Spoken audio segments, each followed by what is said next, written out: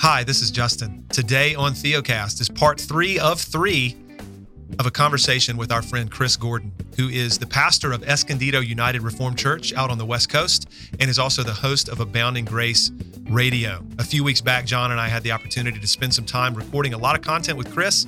And in today's portion of the conversation, we talk about what it's like leaving emotionalism and heading into confessionalism. It's quite a transition to make. There's a lot that can be said about it, but we try to highlight the differences between a context that's driven by emotionalism and your feelings, your fervor. Ultimately, it's about you versus a context that's all about Christ and what he's accomplished. There can be some confusion. There can be some moments of weightlessness and like, hey, what do I do now? Hopefully this conversation sheds some light on that and is clarifying for you and is encouraging to you as you think about what it might be like to be a part of a confessional church. Hope you enjoy the conversation. Stay tuned. We're excited to announce we have a brand new podcast available called the Kingsmen Podcast.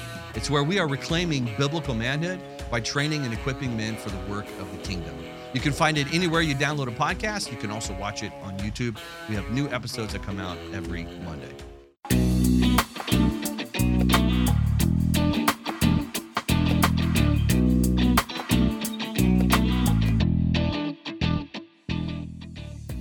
Welcome to Theocast, encouraging weary pilgrims to rest in Christ. Conversations about the Christian life from a confessional, reformed, and we hope, pastoral perspective. Your hosts today are John Moffitt, who is pastor of Grace Reformed Church in Spring Hill, Tennessee, and I'm Justin Perdue, pastor of Covenant Baptist Church in Asheville, North Carolina. John, we have met again to podcast with the hopes of clarifying the gospel, the good news of Jesus Christ for us, That's right, and reclaiming the purpose of the kingdom of Christ. And today we are happy to be able to offer to the listener part 3 of 3 of a really good conversation that we had with our friend, Chris Gordon, who is the pastor of Escondido United Reformed Church out there in Escondido, California, and also the host of Abounding Grace Radio. So if you're newer, you might not know all these things. If you've been listening, you'll know them. John and I recently, last month, were out in California for the West Cal conference at the seminary there, Westminster Seminary, California, and some other events that we were a part of with some other podcasts, and got to spend a good bit of time with Chris Gordon. Really enjoyed the fellowship with him. We're encouraged by a number of conversations that we had off air. And then we got to have a lengthy conversation with him in his study on a Sunday afternoon.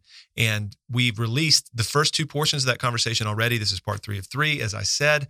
And we're going to talk about, in part, at least, what's it like to leave emotionalism? And people are like, huh? What are you guys talking about? John, help people understand. Yeah, it's a great convo. We're trying to have it from a pastoral perspective as we're watching. Well, we, first of all, have Justin and I both perspectives coming from 2 different kind of perspectives, but definitely emotionally involved as far as services are trying to get you into a certain mode so that you can, experience God in a certain way. When you realize that doesn't work and you desire to leave that, but then you walk into a reform context, it can be so different. Everything feels different and new. And some of it can be like, well, isn't this what the Catholic Church does? So we help you process and think through from 3 different pastors, from 3 different perspectives of what is it like to go from an emotionally high-driven service to a confessionally reformed context. Right. And we talk about, what's it like when you're walking into this for the first time? What's hard? What's confusing? Yeah. But also what's really attractive. We talk too as pastors about concerns that we have for people that walk into a confessional church and maybe don't have categories for everything. So I hope this is clarifying and helpful for you, and I hope you enjoy the conversation. It gets down to, even with the Marrow controversy, two kinds of ministries. And we could talk about that. There's 2 kinds of ministries. There are those who want to put you back under the law for condemnation, and then there are those who want to set you free. I remember I had a dear friend years ago say to me, go into the ministry, Chris, preach the gospel, you'll set your people free. They should sense from me every week that I'm for them and that I don't want them to go to hell. I don't want them to perish. I'm their friend. I'm their pastor. I'm leading them to the waters. I'm leading to the shepherd. The water, by the way, that they'll drink without money and without payment. Yeah, exactly. Jesus did say, hey, Peter, beat my sheep. That's what he said. 3 times. Oh goodness. Oh, I'm You sorry. know, it's interesting. The ones he beat were the preachers doing this. That's right. That's so true. Oh yeah, Paul. The ones he beat because were this the is pre- a read because this Matthew is a family 23, radio right? program. I'm not going to describe you what Paul said about them, but he did describe very descriptive Woe to things. you, scribes and Pharisees. That's right. I mean, just Matthew 23 is a diatribe against legal preachers who are completely hypocritical and not preaching Christ and receiving Christ. Yeah. Yeah. You know?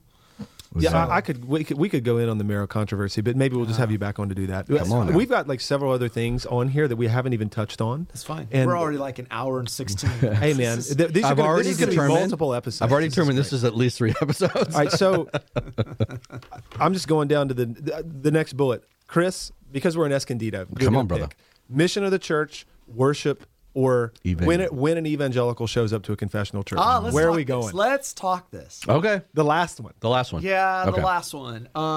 It sounds like the beginning to a joke. When an evangelical shows up to a confessional church. Yeah. Oh, where do we start? You know, we've got a lot of good things going for us as those who preach the Word of God. If you do this faithfully and you are given to preach the cross, you're going to stand out in this church culture in a crazy way. Yeah. People are going to come in and they're not going to know. Not because you want to. No. This is not.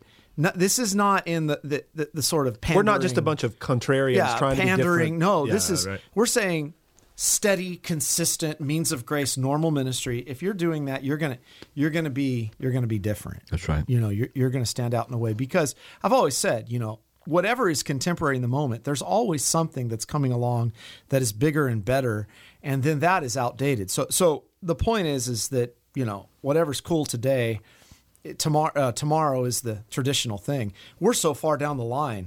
That's right. You know, nobody's even recognized this stuff ever if they're in the church. I like to say it's like Pop-Tarts. You remember the old Pop-Tart Yeah. commercials?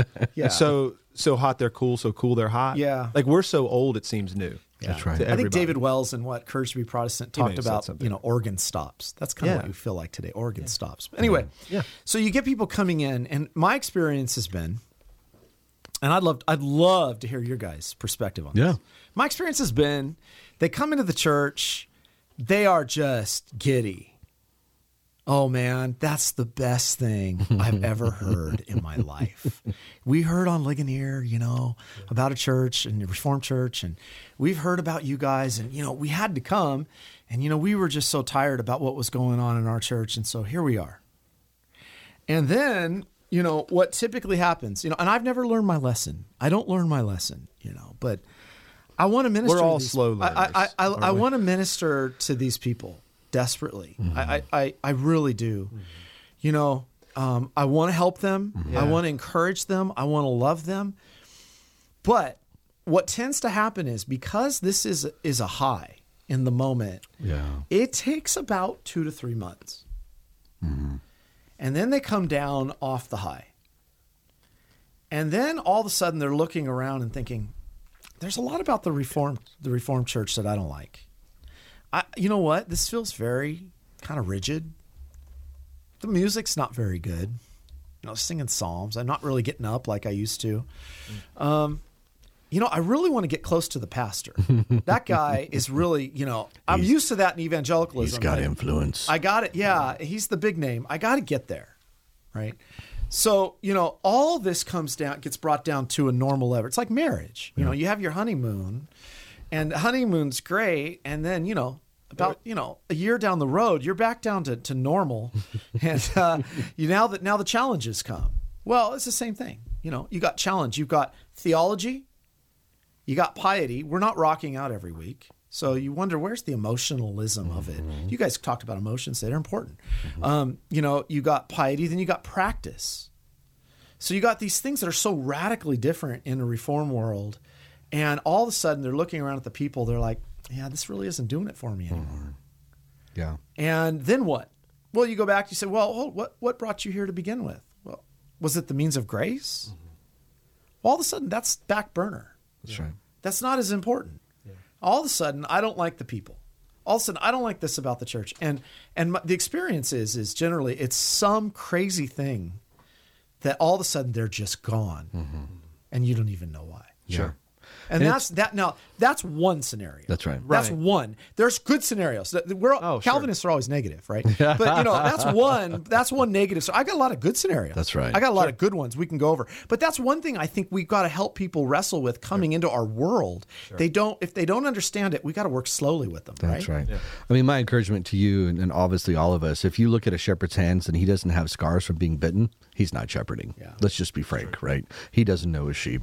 And so as we're not beating our sheep, as we're feeding them, it is hard, one of the things, I've had that same experience, and we want to shepherd them, we want to be patient with them, but they've been given a steady diet of emotionalism. I mean, this is out of the results of revivalism, but they're looking for that next emotional high. That's what they're wanting. And so they walk in there. We all like new things. Like every time we buy a new car, it's like there's this newness about it, and then all of a sudden that kind of dies a little bit. This happened to me the other day. I found this new restaurant, and it's this fresh Vietnamese, and it's amazing. I'm kind of over it now because I've had it like 10 times, I know. and I'm like, oh, I know that restaurant. That was cool, and now I'm done. But they're being driven to have that emotional high, and the steady diet of the Word and of Christ and in His glory. It's hard to retrain that. The people, the evangelicals who walk in and who have been burned by emotionalism, they're ready. And you have a church of these people. We have churches full of these people. Yeah, we were joking yesterday when we were hanging out about how the dead giveaway that you're not going to last longer than a month, that I might not see you even next Sunday, is when you are effusive at the back door. I know. And you're telling me that this is the greatest thing I've ever heard. I've never heard Christ preach like this. Yeah. So, okay, well, I'm glad you were here today. In my mind, I'm like, glad you're here today. I'm going to give it 2-3 Sundays tops. Yeah. For me, the dead giveaway is they're asking me where they can serve. Yeah. And I'm like, you clearly don't know. And again, maybe this is our like our cynicism. Cynicism. There's a and little bit of that. We all have it. We do. But it's true. You get a little jaded. You do get a little jaded. You can. Which is why this is important. I'll say this, man. Yeah. I do think that if we want to talk in a good comment, and then I want to pick back up on something you said, John. I do think, I'm sure you get this, Chris. I know that he does. I know that we do in our context. When many evangelicals show up, their reaction, the thing that struck them most about the service, the whole thing, was that, man, guys, this was almost exclusively about Jesus today. Thank you. And honestly, when people come from, and I know the context they're coming from, maybe they've come from more of a Calvinistic evangelical context where I came from or whatever. And their reaction is, man, this was Jesus today. Yeah. I'm like, well, we might get some stuff wrong, but I'm happy to receive that at the back door. Now, I think the subjectivizing of religion, which hails from pietism and revivalism. Absolutely. Right? Yeah. Both of those theological streams of thought, movements, methodologies, whatever, those both represent and often come together in America, right? Let's be frank. I mean, evangelicalism is a pietistic and revivalistic movement. Yeah. Those both together, it's a terrible concoction of the subjectivizing of religion, where it becomes about our own personal experience. Yeah, right. And our own personal experience of the divine, our conversion moment, transformation of life thereafter, our own personal fervor, discipline, you fill in the blanks, right? And that's what most evangelicals have, that's all they've ever known. Right. And so then, when they come into a confessional context and you're talking about a reformed theology, piety, and practice, once you get over that initial high of like, man, this was Christ for me, then what else is there? If I'm so used to something that is subjective and it's about my experience of it, then I think this is part of the challenge of being a confessional pastor. Yeah, and is to help people think well about this. And there's a narcissism. Sure. There's a detox of narcissism that needs to happen. Sure. You know? And that's tough. We're all narcissists. And can I just say, sometimes it's not their fault. That's how they've been trained. Exactly. And so I always say, if they're willing to walk with us, I'm going to be there for them. That's right. And the church, we encourage the leadership to minister to them. It can't rest on the pastor. They've had enough of that. Right. But,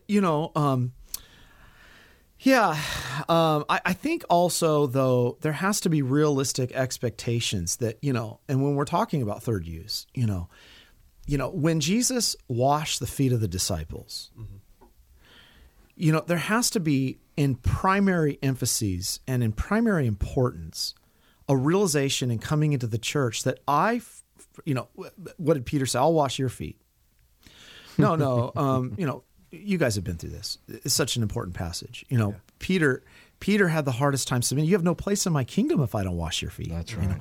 So Jesus is putting out his hand to wash feet every Sunday. Yeah. And when you say, I'm kind of like, my feet are clean, and now I don't want to go out and wash the feet of those next to me. Whoa, okay, wait a minute. The application of that was, after he had been washed, was to go out and love your neighbor. Yes. And so there's a sacrificial mindset that has to follow after you come down the high. Yeah. But every week, it's not a high. Every week you're coming to be washed from the filthiness of your own sin. That's what you need every Sunday. And that's what your neighbor needs. Yeah. And that's why you got to go. But see, if you're narcissistic and you've been trained, like you said, John, evangelicalism, it's all about me. What do I get? What do I want? What's going to make me happy? What's in it for me today? You're never going to think sacrificially. But I always tell people, I'll let you go. But I always tell people, listen, if you have this gift of love, and you have this great gift of being a good church member, and God's given you the gift of community, God's given you the gift of like doing those things. When you run off, what did you just do to your gift? Yeah.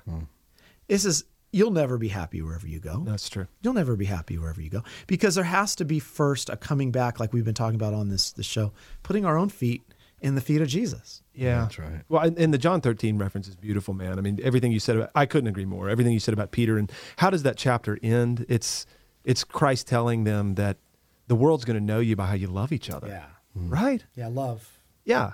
And that's The world will know you're my disciple. That's significant. By the t-shirts you Something wear. though so I agree with you on the narcissism bit for many evangelicals, but there's also a stream of serious-minded evangelicalism where the emphasis is often this: I come to church and I participate in church to glorify God. Okay. And to which we would say amen. Amen. Right? Right. Now, but the Chief and amen. But the question then is, how are you going to do that? That's right. And you touched on this already. We come to corporate worship even. When we say that God is glorified in our worship of him, that's a true thing. I would ask, how is that the case? Because many evangelicals think, they might not ever say it this way because it sounds arrogant, but deep down we're kind of conditioned to think this way, that if we come with the right posture, with the right motivation, with the right amount of seriousness, and I've prepared myself for this, I'm going to come and I'm going to worship God so that he's glorified. I mean, translate that. That's basically, I'm coming to give something to God. Yeah. When in reality, I know we all agree, when we come to corporate worship or it's a service, I don't know if people have ever thought about that. Why is it called like the divine service? Yeah, right. We come actually to receive from the ministry of Christ. And that glorifies God tremendously because we come in. You're worshiping. No confidence in the flesh, no confidence in ourselves, casting ourselves completely upon the mercy of God in Christ, right? He's all we've got. I mean, that is our song, right? What is it? You go, there it is. What is it? What was it, John? What was I was going to say? I don't know, something. What was the Baptist line? There's a lot.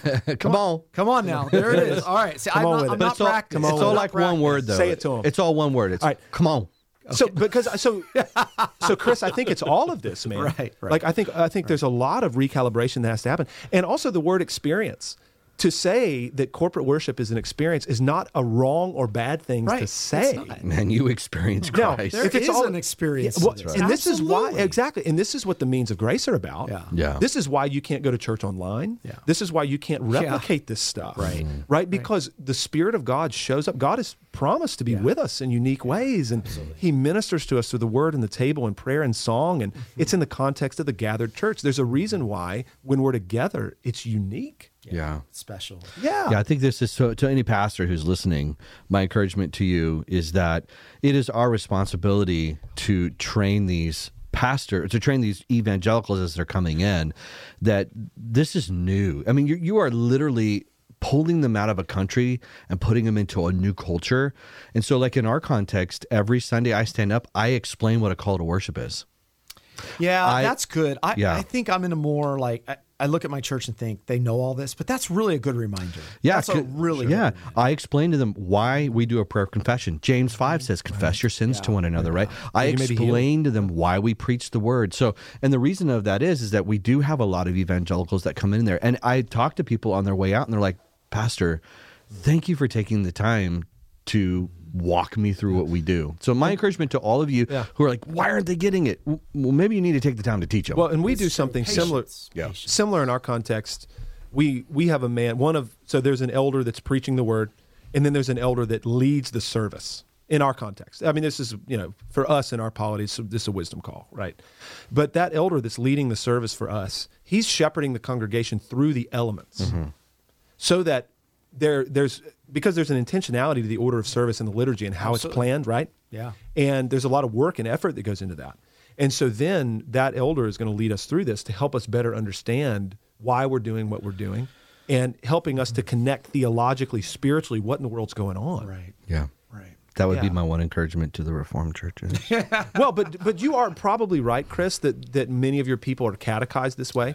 The people who are there, but not the new people. My assumption about our people in service leading or preaching is that they are intelligent, but that they're uneducated. That's right. They're uninformed. Sure. They don't speak down to them. And like you said, patience is key. That's right. Brief word on that. I mean, this is not what we're talking about. I think we all overestimate grossly what can be done in the short term. And we underestimate grossly what can be done with and through gentleness in the long term. Gentleness and patience as a pastor. May we all strive for that. Yeah, Amen. I'm into that. We clearly have more to talk about. Yeah, I mean, let's keep going. Oh, really? So Chris said he's got a little bit of time. Let's do a few more minutes. What else do we want to talk about? How about 5 more minutes? Okay, I'm down with that. And then we got 5 probably means 15. But anyway. All right, because go for it. I don't know. What do you guys want to hit? All right, I want to talk about. Let's do it. I mean, you wrote on this. Can we talk to you? I mean, we have to do a whole episode. No, that's probably. You want to do that later? Look, we're gonna. I think we do worship. We'll interview you on that. We're gonna interview. I say we do worship. Or mission of the church. We've been talking about worship a little bit. Okay, let's do mission of the church because I'm super passionate about that. Yeah. Okay. Let's do it. All right. So this is something I've been doing a lot of thinking about and contemplating on, specifically when Jesus says to his disciples, he says, blank this. So like fill in the blank. Fill in the blank, right? Seek ye first the, right? What? What does he say, right? He says the kingdom of God, right? What I think is interesting is that I asked this, I kind of gave it away already, but Jesus does this miracle. They're pressing in on him, and he says, oh, no, you got to have to let me go because I have to be about the work of my Father. I have to proclaim his good news. Do you know what he says next? The good news of the kingdom. That's right. What is so disheartening about the mission of the church? The mission of the church becomes cultural transformation. The mission of the church becomes big. Like, let's just get very big, broad, right? It becomes, I mean, there's so many things that when you look at, there's a lot of good churches out there, and I'm going to say this now, that it's a brilliant tactic of the great deceiver, is that there's these people who have good hearts, and they really are followers of Christ, and they really want to do what's right, but they have all of their focus and attention going towards something that is temporal and not what God had said, right? So when we think about seek ye first the kingdom of God, because I think the church has lost its sight of what we're doing, we don't even know how to answer that. Like, what does that even mean? And if you understand when Christ describes his kingdom, the nature of his kingdom, and what's happening, churches are the outposts, right? They're the embassies. Right. So we gather to be fed and to be cared for and to be loved and to be building up one another so that we can take the light of the kingdom into the kingdom of darkness. That is its mission, building up its saints. Now, I'll tell you right now, most evangelical churches, they have flipped it. No, let's bring the kingdom of darkness in so that we can convert them. That's not the purpose of the church. Purpose of the church is to equip, build up, care for each other's burdens, proclaim Christ so that, I always say this to husbands who are struggling with their wives, I said, you know what Christ says to you as his disciples? The world will know that you're my disciple by the love you have for one another. Do you know that means your wife? How you love your wife is a reflection to the world that you're a part of his kingdom. Yeah. I mean, we're trying to go out. First things first, you mentioned sort of transformational ideals. We're trying to go out and transform culture. Show me where where we have seen that work and what have been the fruits. And we go back to the Netherlands. Show me in we the can New go Testament to certain too, pockets man. of the U.S., Iowa and Michigan, and see how that's going. For those who claim that mission, I think this is the perennial problem that Jesus dealt with in Luke 17. The Pharisees come to him and say, when will the kingdom of God come? Come on, son. Come on. Hey, preacher. Come on, preacher. Okay. He says, isn't this interesting though? It's so important. Yeah. The kingdom of God is not coming with signs to be observed. Are you guys? Is everyone listening to this? You cannot point to and say you it's cannot there. It's there, point or it's to here. some great thing, institution to say there's the. Now you can look at the church and see, as the Westminster says, that the church is the visible kingdom. That's right. Right. But the point is, he's not talking there. He's talking The about culture this won't point to mentality. it. Right. That's right. He's talking about the mentality and of those in the church who want to see it happen in the culture. Yeah. Right. And he says, and they will say to you, look there. Or look here. Mm-hmm. So here's the kingdom. Here it is over here. Do not go out or follow them. But it's this statement that always got me. Verse 22 of Luke 17. And he said to the disciples, the days are coming when you will desire to see one of the days of the Son of Man and will not see it. He says in the context of the kingdom, there's going to come a time where you guys will so desperately want the coming of the kingdom to see Jesus and his power because things are so dark. Mm-hmm. You're going to live for that. You're going to be confused about that. You're not going to see it. Where is the kingdom? What did he say? It's among you. He says, look, here, he says, there, no, for the kingdom of God is in the midst of you. It's in you. In other words, it's in you. Yeah, it's among right. you. That's right. And so, when this is John 3, we testify of what we've known and what we've seen. We've seen the kingdom of God. Yeah. We've seen it in those who believe the gospel. That's where we've seen the power of the kingdom of God. That's not exciting. But it is to me when I think about it, like, all right. Good night. So Christ drops in and ascends to us, right? And he starts building his disciples. And what's interesting is that he says, guess what, guys? You're sojourners, you're aliens. This is not your home. And what are we doing? Our major job is to create defactors. The kingdom of darkness, we're going in and we're sniping them out. And how are we doing it? We're doing it with a message. Mm-hmm. Because when he comes back, then his kingdom's going to be broad. But right now, there isn't this global massive transformation where the whole world will go, wow, this is Jesus' kingdom. They're going to ignore it. So if we lose sight of the very thing that Jesus is saying, stop looking for the visible transformation. It's a spiritual transformation. Right. Jesus, John 18, other places before Pilate. And he's pretty clear. My kingdom's not of this world. Yeah.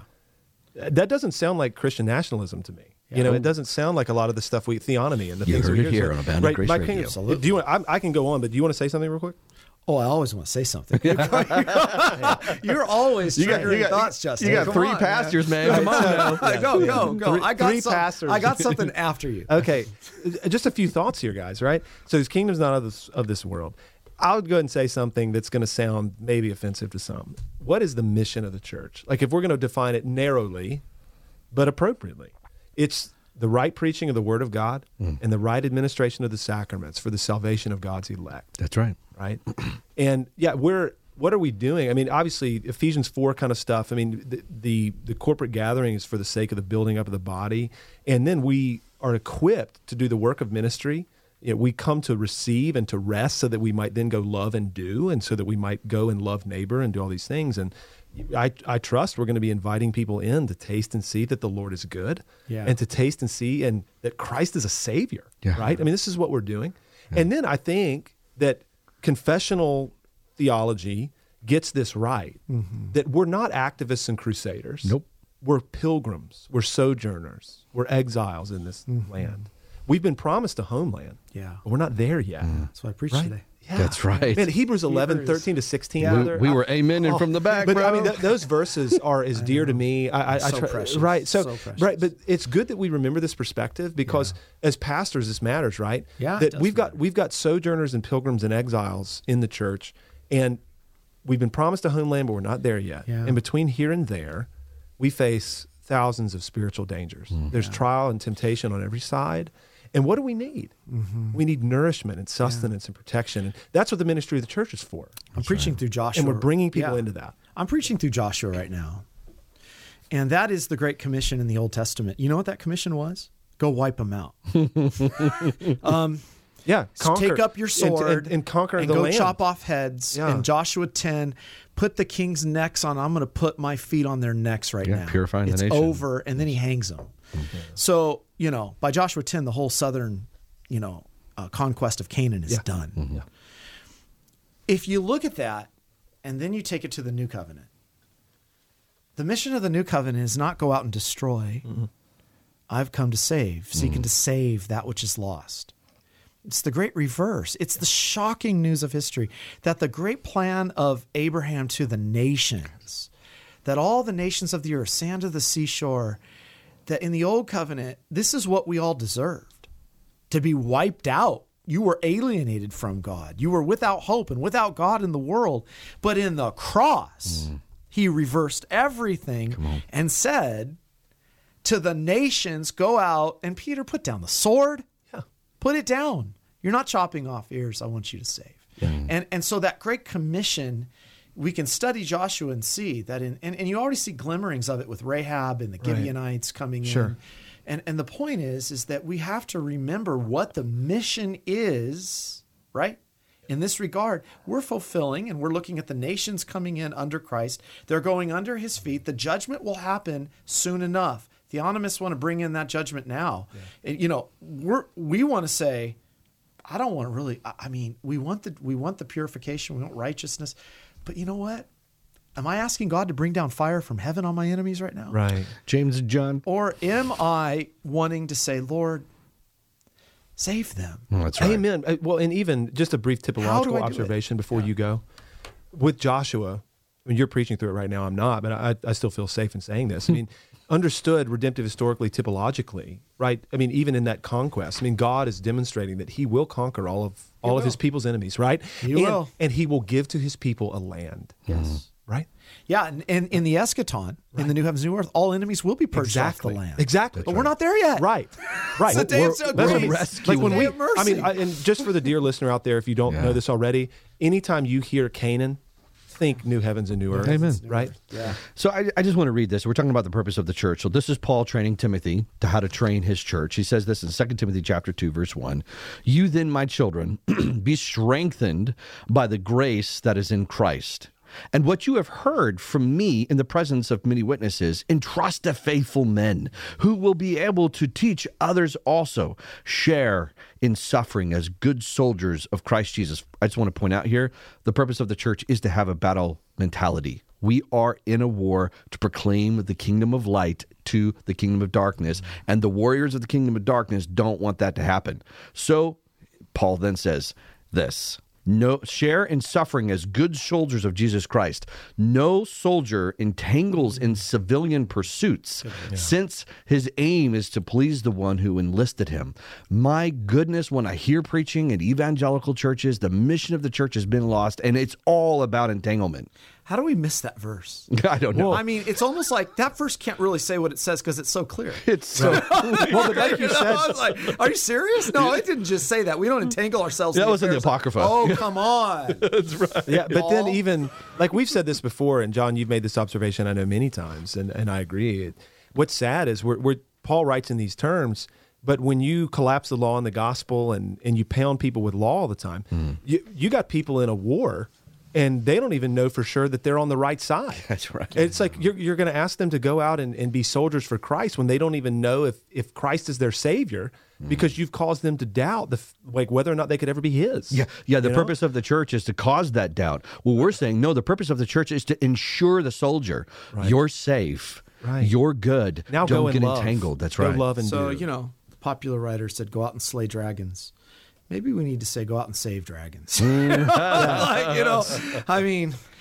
the end of the day, I should want the most wicked, notorious sinner to come to the feet of Christ, not to be crushed, but to be forgiven. Amen. And dude. then I'm really tested about what I think of myself. I'm really tested about what I believe about my own sin and what I need as the chief of sinners.